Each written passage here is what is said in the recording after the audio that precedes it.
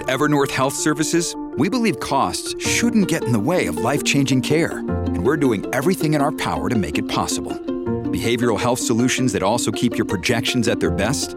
It's possible. Pharmacy benefits that benefit your bottom line? It's possible.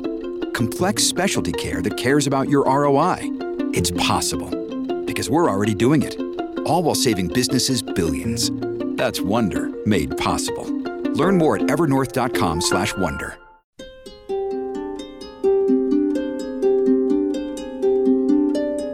Welcome in to another UAP adventure. It's Stephen Diener here on episode 63 of UAP, the Unidentified Alien Podcast. So happy you can join me here today in what ends up being the Alaska Triangle, the week from hell. You'll see why that is in just a little while. But I'm very excited to cover this topic with you today because I've been teasing it for, what feels like almost a month now. We keep talking about this, saying, I'm going to get to it. But nevertheless, we're finally going to do that and get into the legends and the tales surrounding the Alaska Triangle. And I didn't mean to wait to let you know to wait this long, but there's just so much that I always want to cover with each subject that we get into. And sometimes things just kind of like inadvertently end up getting pushed back a little bit because I realize, hey, this is getting pretty long. I don't have enough time anymore. But I am happy we get to discuss it now so we can devote this entire episode to some of the crazy happenings and the legends of the Alaska Triangle. That said, I want to address something first because I'm sure you've noticed that Karen was not with me last time and she's not with me today. So I'm sure you noticed that difference, and I don't want to pretend like that's not happening. So I want to let you know that I will be flying solo on UAP from here on out. And this is not a slight to Karen by any means. She's doing fine. There's nothing wrong with her or anything like that. And we remain great friends. We're always still texting back and forth. It's just, without getting into major specifics, I'll just say that sometimes circumstances, they change around us. And that's in life and anything that's, jobs or life or anything. And sometimes those circumstances that change are just out of our control. And we just have to adapt. And that's where we are right now. So I'm not going to lie, I was actually really nervous to see how you were going to respond to the previous episode because that was the first one I did on my own. And honestly, it was strange doing it without Karen. We've done so many shows together, and I wasn't sure what the future held at that point. But it seems like you enjoyed it still. I mean, the downloads and everything that I saw on that from you told me that I guess you still like it. So we're going to just keep pressing on here, and hopefully you still enjoy UAP, even though it's just little old me, Stephen Diener. And I know we all love Karen, so I really hope that we can adapt together and still continue to enjoy the show and this journey together. So there you go. How about our factoid, huh? This one actually comes to us from our listeners in Alaska, because since we're talking about the Alaska Triangle today, so shout out to Julian, who wrote to the show on Twitter at UA Podcast 850, if you ever want to reach out to us there on Twitter. And he gave some personal accounts on what it's like to actually live within the Alaska Triangle. Now, just to give you some perspective, the triangle starts at the northern tip of Alaska. Let me tell you, kind of paint this picture first of what the Alaska Triangle is geographically speaking. So you have the northern tip, like central north, okay? Think of like the North Star, central north of Alaska, right in the middle. And then it ranges south to Anchorage. Then it stretches southeast to Juneau, kind of stretching over the Yukon Territory as well of Canada, as it reaches back up northeast to what resembles a triangle that almost looks like an archer's bow, if you can imagine that. That's what the Alaska Triangle is and the ground that it covers. Obviously a huge area because Alaska itself is huge. And according to our listener, Julian, he says the wilderness in that area is unlike anything that most people are used to. And sometimes it just comes down to travelers going missing because they're just not familiar with the terrain and the natural dangers that presents. He also says that he has heard stories from his own loved ones of many strange occurrences and even sightings that have taken place there in where he lives that defy explanation to him and his family to this day. He did kind of talk about different tales that people tell involving UFOs and even skinwalkers. We talked about skinwalkers before in a previous episode at Skinwalker Ranch and the legends surrounding that.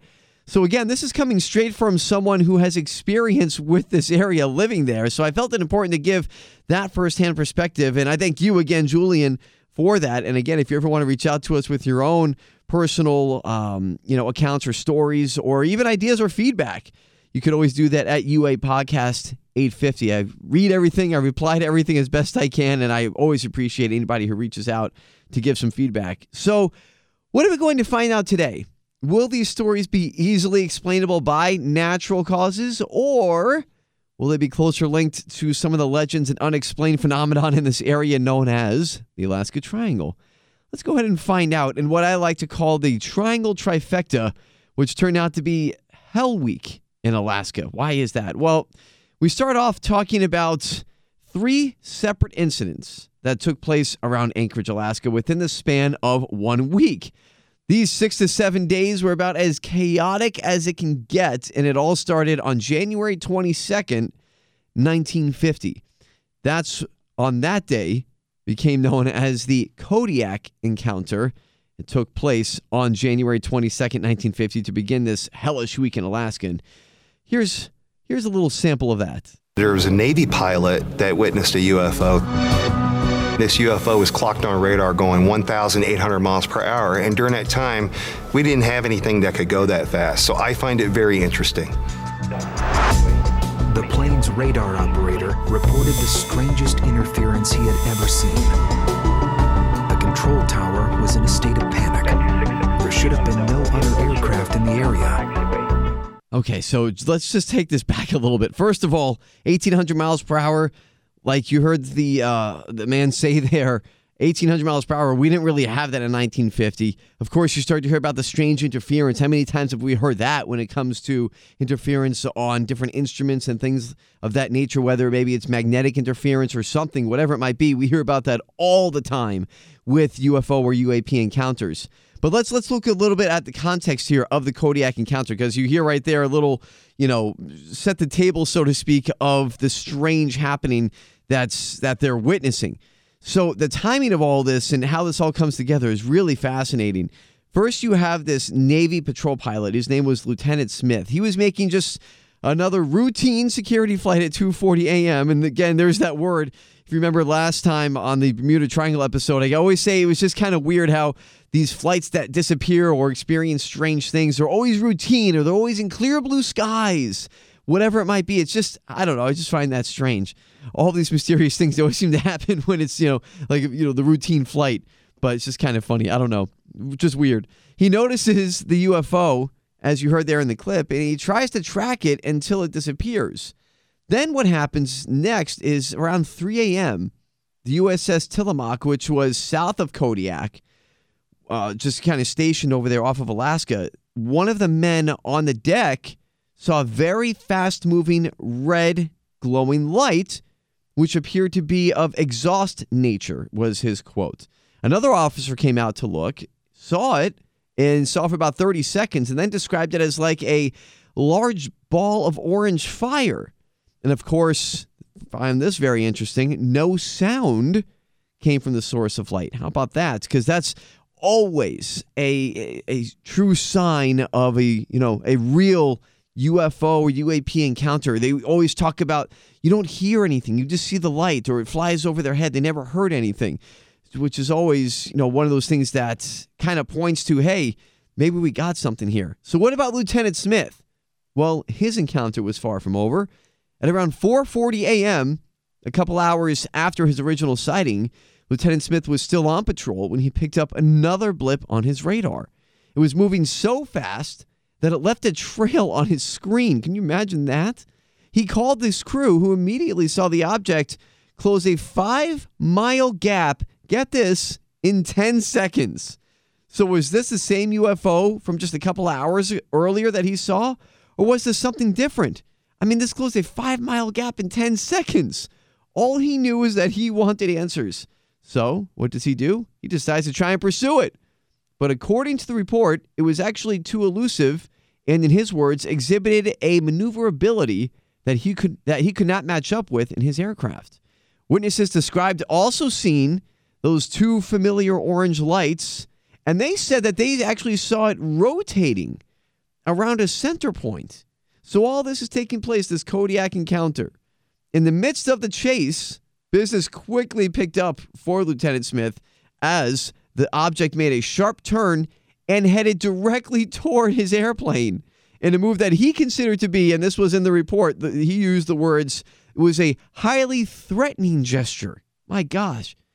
This caused him to turn off his lights, actually. He's just hoping that maybe the UFO might lose him somehow or just leave him alone, show that he's not a threat because he turned his lights off. He's not, really posing any type of threat.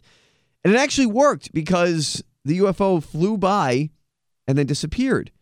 To this day, this so-called Kodiak encounter remains completely unexplained. But what we do know is that this incident did take place within the Alaska Triangle and that official reports were filed on it all the way up the chain of command within the FBI and military intelligence communities, which is why we even know this story, because this was documented. This was documented within the military intelligence communities and reported to the highest sources.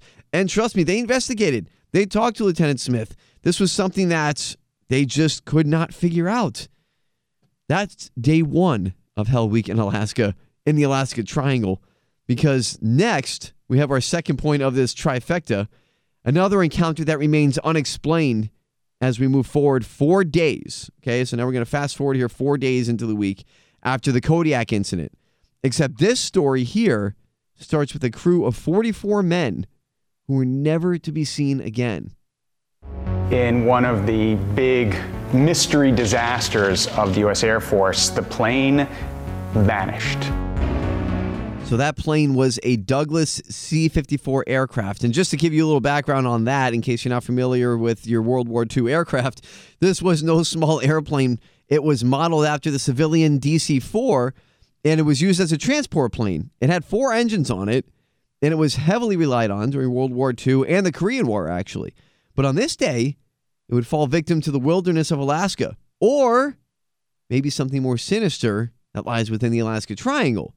Hi, everybody. This is Adriana Trajani. I'm the host of You Are What You Read. I have the privilege of interviewing luminaries of our times about the books that shaped them from childhood until now. We get everybody from Sarah Jessica Parker to Kristen Hanna, Mitch Albom, Susie Essman, Craig Ferguson, Rainn Wilson, Amor Tolls, you name it, they come, they share. New episodes of You Are What You Read drop every Tuesday on Apple, Spotify, or any major streaming platform wherever you listen to your podcasts. The mystery begins on the afternoon of January 26, 1950, again 4 days right after the Kodiak encounter, when these 44 ill-fated men were taking off from Elmendorf Air Force Base in Anchorage. I want you to remember that name, Elmendorf Air Force Base, because it comes up again. This is where the C-54, the Douglas, took off from. It started to make their way toward Montana. That was the planned flight, Anchorage, Alaska to Montana. For the record, and maybe not shocking at all, guess what? The pilots enjoyed clear blue skies as they made their way. It was about 2 hours into the flight when they were flying over the Yukon Territory of Canada, which again is in the southeastern portion of the triangle. That's when they made one of their routine check-ins with the tower. Now, they were doing this about every 30 minutes. That was part of the exercise to check in with the tower. There were no signs of distress or calls of mayday when they checked in. It was just a normal check-in. But the thing is, it turned out to be the last time the crew was ever heard from, because shortly after that check-in, the plane lost contact and disappeared. Forever, seemingly. Now, according to David Downing, he's by the way, the head of the Yukon's Civil Air Search and Rescue Association, so kind of an important guy. He knows his stuff, I would say. He said in a recent interview that whatever happened to the Douglas happened very quickly. Okay?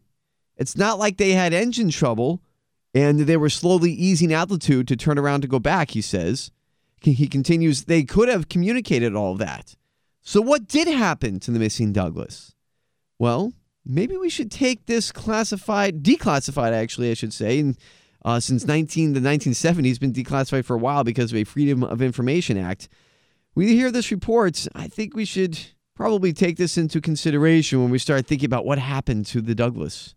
A top-secret intelligence report from February 10, 1950, reveals that UFOs were stalking U.S. naval planes just days before the Douglas vanished. The first of these encounters was above the Naval Air Station of Kodiak, only 250 miles southwest of the Douglas's departure point in Anchorage. So there we go. I mean, look at that. Is it possible that our first story about the Kodiak encounter could have been like some sort of recon mission or intelligence gathering exercise? Maybe. I mean, that would lead to the abduction of an aircraft just 4 days later. I mean, when you think about this, there's no coincidence here. Think about any other military exercise. And again, this is complete speculation, and that's, what we do here together. I give you the story, and you kind of decide what to make of it yourself. But the way I see this and the way I connect the dots on this is if you're talking about any type of military exercise, okay, maybe it's during the war or something, whatever it might be, you have military men or women, generals, whatever, who plan things out and say, okay, before we attack a spot, we're going to scope out the area, right? We're going to check out our adversary's defenses.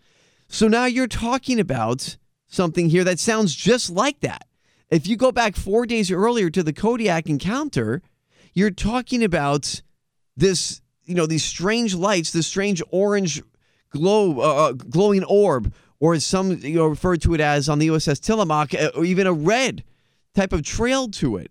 So a lot of guys are seeing this. A lot of naval guys are seeing this at the time, and it's chasing one of the Navy pilots, as we heard in the Kodiak encounter. I mean, it took a sharp turn. We always talk about, the observables, what really kind of goes into a true sighting, a true encounter with UFOs, slash UAP, instantaneous acceleration. And then you also have, of course, the maneuverability that could not be performed by a human or an aircraft made by humans. That's what it sounded like to me in the Kodiak encounter when you're talking about an aircraft that was, or an object anyway, that was going 1,800 miles per hour. We didn't have craft like that in 1950. And it was outmaneuvering, one of our best pilots in the Navy in, one of our fighter jets. You got to remember, this is 1950, so it's a few years after the war is over. So you would think at that point, if we had any adversaries, whether, in the Soviet Union or whatever, Korea, because that was around the time of that war in 1950, that if they had something stronger than us, then we would have known about it. So what was outmaneuvering one of our pilots in 1950? What was outrunning one of our pilots in 1950? What was able to make that sharp turn? Right? Again, one of those true signs of a real sighting. And that's something that when I look at that 4 days earlier, that's just, to my opinion here, that is a clear case of military recon. I mean, you're checking out, again, your adversary's defenses, you're learning things, and then all of a sudden 4 days later, in the same area, an airplane with 44 men goes missing with no sign or trace of them. I mean, in clear blue skies in the afternoon, they're checking into the tower, everything's fine, and then all of a sudden they're just, poof, they're gone. So I guess make of that coincidence, even though I don't think it's a coincidence, make of that what you will. But how about this? According to Jessie Desmond, she's from the Mutual UFO Network, a.k.a. MUFON. She is the state director in Alaska. And she says that an alien encounter could actually be the reason why the Douglas went missing and has not been found to this day. Here's what she had to say. I do think the Douglas incident could have been intervention by a UFO. Well, there you go. But then the question is, what type of intervention? I mean, was the Douglas beamed up in a tractor beam into a giant UFO? Because remember, like I said earlier, the Douglas was no small plane. Maybe it was teleported to another location. Maybe it was shot down. I mean, there are reports, if you go back to the teleportation theory, just real quick, if we want to touch on that, there's reports of, some type of strange negative and positive vortexes in Alaska, which maybe we can dive into further on another episode just on its own. But if you have these vortexes that have been reported in Alaska that have also been reported to, make people hallucinate or cause confusion or even depression in some cases, and the negative vortexes that occur in the Alaska Triangle, could some type of energy like that be harnessed by a otherworldly civilization? Could they harness an existing energy like that within this space of the Alaska Triangle to maybe create some type of portal or, a vortex that would take down an airplane or transport it somewhere else? I think it's worth asking the question because nobody else knows what happens to this airplane. If that was the case, though, let's just say it was shot down, or let's say the pilots got confused, disoriented, maybe didn't see a mountainside coming up, even though it was clear blue skies and they are experienced flying in this area. Let's just, hypothetically speaking, throw that case out there. Even if it did crash by some type of natural means like that, you would think that some type of debris would have been discovered by now, especially when you consider this fact. When the Douglas first disappeared, it prompted one of the largest recovery missions ever conducted in North America. Not the United States, not Canada, in all of North America. Nearly 7,000 soldiers joined in on the search, along with over 80 airplanes that flew missions to search the grounds in the Yukon Territory, in and around anywhere that the airplane might have been. Of course, their efforts were for naught because not one remnant of the flight was ever found, and it's never been found to this day. Over 70 years later, you're talking, 73 years. Here we are in 2023, and that's over 70 years that nothing is found. So that is I go back to it. That's my point here. Again, make of this what you will. I'm not trying to convince you one way or the other, but just the way I see this, if you're thinking about a plane that disappears, normally there's some type of wreckage or debris that's found, even with the Malaysian Airlines Flight 370, when we covered that a couple of episodes ago. Even something like that, as mysterious as that disappearance was, they were able to find a piece of the aircraft, a couple of pieces actually, that have washed up on different islands and been verified to be a part of that airplane. At least something was found, right? If it was torn apart somewhere and maybe during teleportation it's torn apart, or if it just was crashed into the ocean in some type of trench that some people, theorize, then there would be some type of debris. And there was. Even though it's disappeared, we still don't know what happened to, MH370. At least we found debris. And that's something that wasn't 70 years ago. That was, 10 years ago, somewhere in there? This is over 70 years, and not one piece has been found. No sign of the 44 airmen, no clothes, no, excuse the being graphic here, but no body parts. I mean, nothing. No sign of life. So I don't know. I mean, how does something like that just completely disappear? Again, this is the Alaska Triangle, so you have to ask yourself what's really happening. But let's take ourselves back to Anchorage, Alaska. It's just 2 days after the disappearance of the Douglas, which is now on January 28th, when, yes, believe it or not, more strange lights are now seen over, remember I told you to remember this name, right over Elmendorf Air Force Base. Here's what happened 2 days after the disappearance of the Douglas. An Elmendorf commander spotted 3 orange objects above the airbase. They hovered at around 25,000 feet. Then they mysteriously vanished.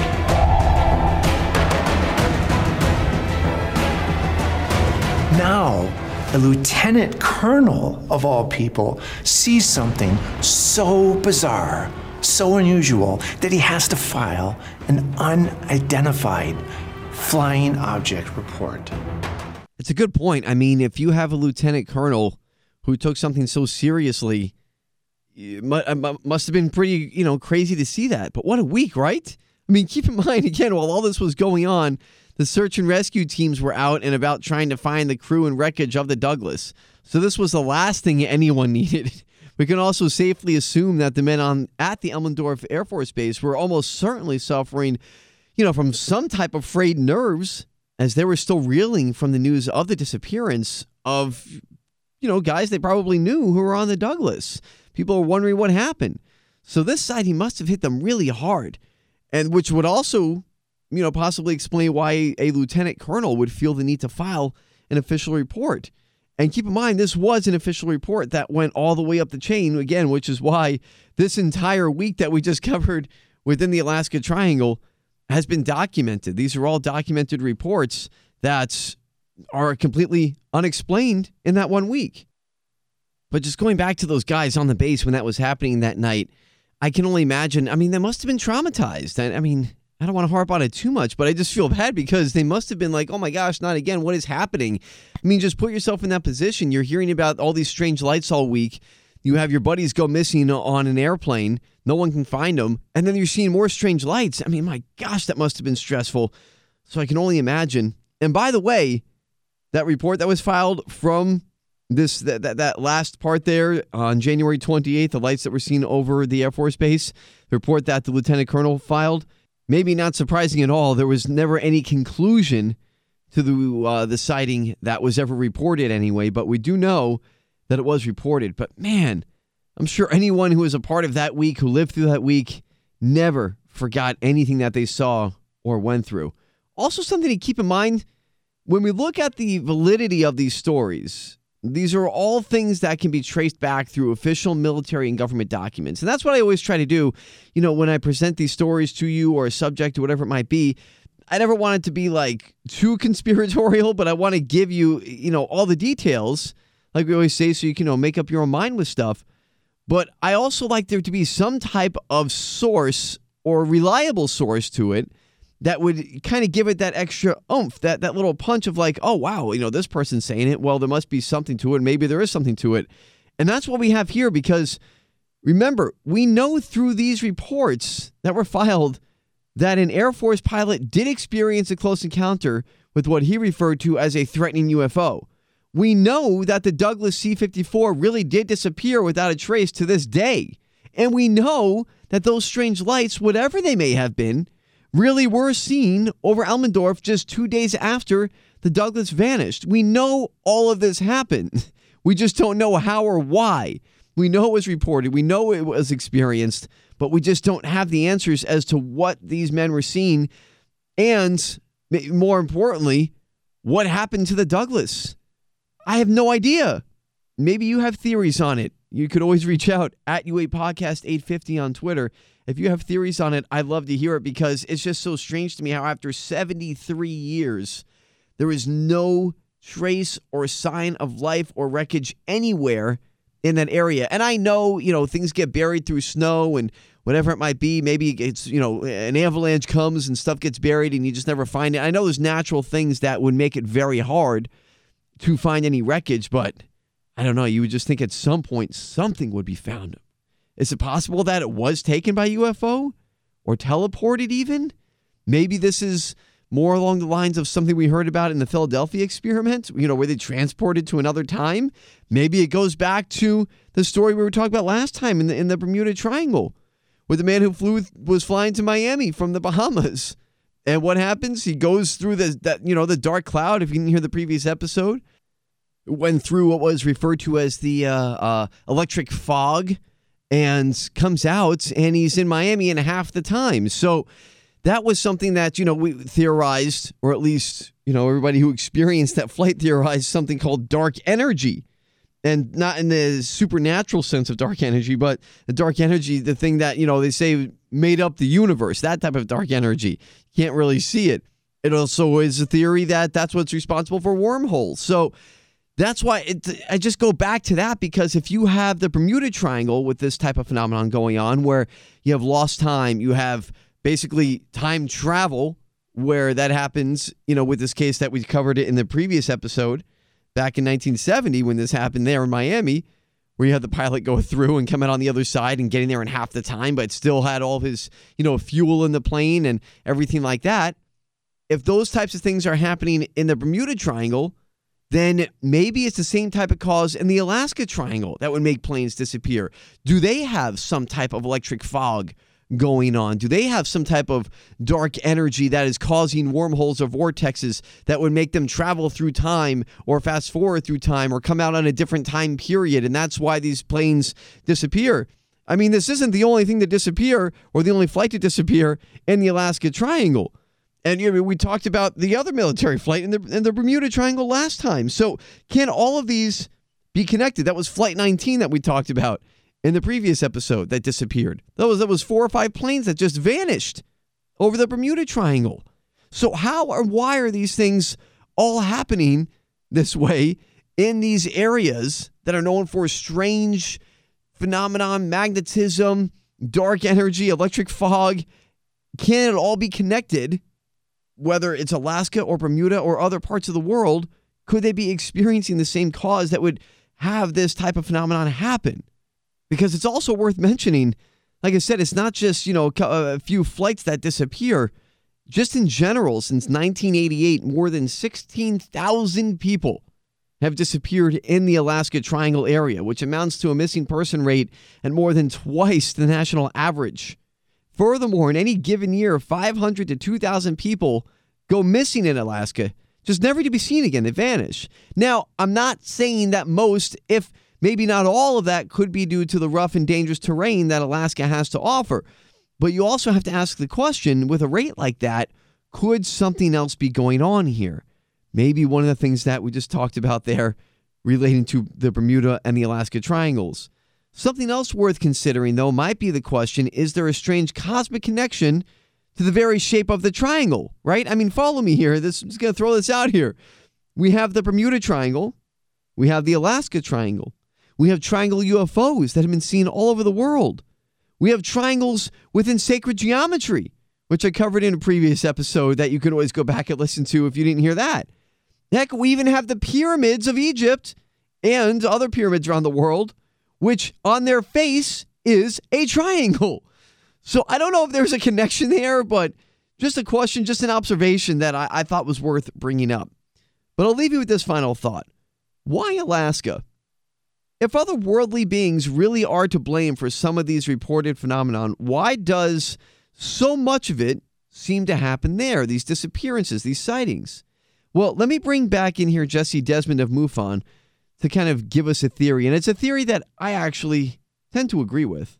Alaska is a great place for UFOs because we have this vast amount of space and very few people, which means that they can do stuff without a whole lot of onlookers. I mean, it makes sense to me because you talk about that with Antarctica. I mean, we've covered different things with Antarctica, just the remote region that is, and maybe I'll get into more of the mysterious happenings in that area. But, if we want to say that there's a lot of activity in Antarctica because there's not a lot of human activity, it would make sense in these more remote regions of Alaska.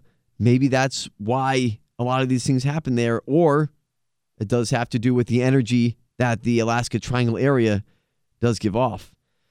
It's pretty wild. I mean, could it be that simple? Or maybe it's not even simple. I don't know. Maybe it's simplifying it too much. But could we connect all these theories together in different parts of the world with all these strange reports? I mean, what do you think, right? It's up to you. But, man, it's interesting to think about, that's for sure. But next time on episode 64 of UAP, I'm going to get into something that actually one of our listeners brought up to me, which was the subject of what's referred to, it has the nickname of golden blood. And I've heard of it before. I've done a little research into it, and it's something that it's been on my mind here and there, and I'm glad that somebody brought it up to me, one of our listeners who reached out on Twitter, because it is something that is definitely worth talking about and digging into. So we'll look into what is golden blood, and does it really have an effect? Could it be a trace going back? Could it trace us back to possible human-alien hybrid roots? This golden blood that is extremely rare that people talk about. So we're going to look into that next time, along with a couple of other fun things, as always, here on UAP, the Unidentified Alien Podcast. Feel free to always continue to subscribe and download the show wherever you get your podcasts. It's on Apple, it's on Spotify, it's on Amazon, wherever you get your podcasts, wherever you normally get it, you can do that. You can always check out 850 WFTL as well. And on the UAP blog page, all the episodes are always there if you want to catch up on that end too. And of course, I mentioned it on Twitter if you want to reach out to me there for the show at UA Podcast 850 any feedback or ideas or theories that you have, pertaining to this or any other episodes that you might be catching up on. Always feel free to do that as well. But that will do it for now here on UAP, the Unidentified Alien Podcast. Thanks so much for hanging out with me, for going through this new episode. I hope you enjoyed it. And like I said, much more to come in the future. Thanks for sticking with me. And we'll look forward to more UAP coming up in the very near future. Stephen Diener, I'll talk to you again soon.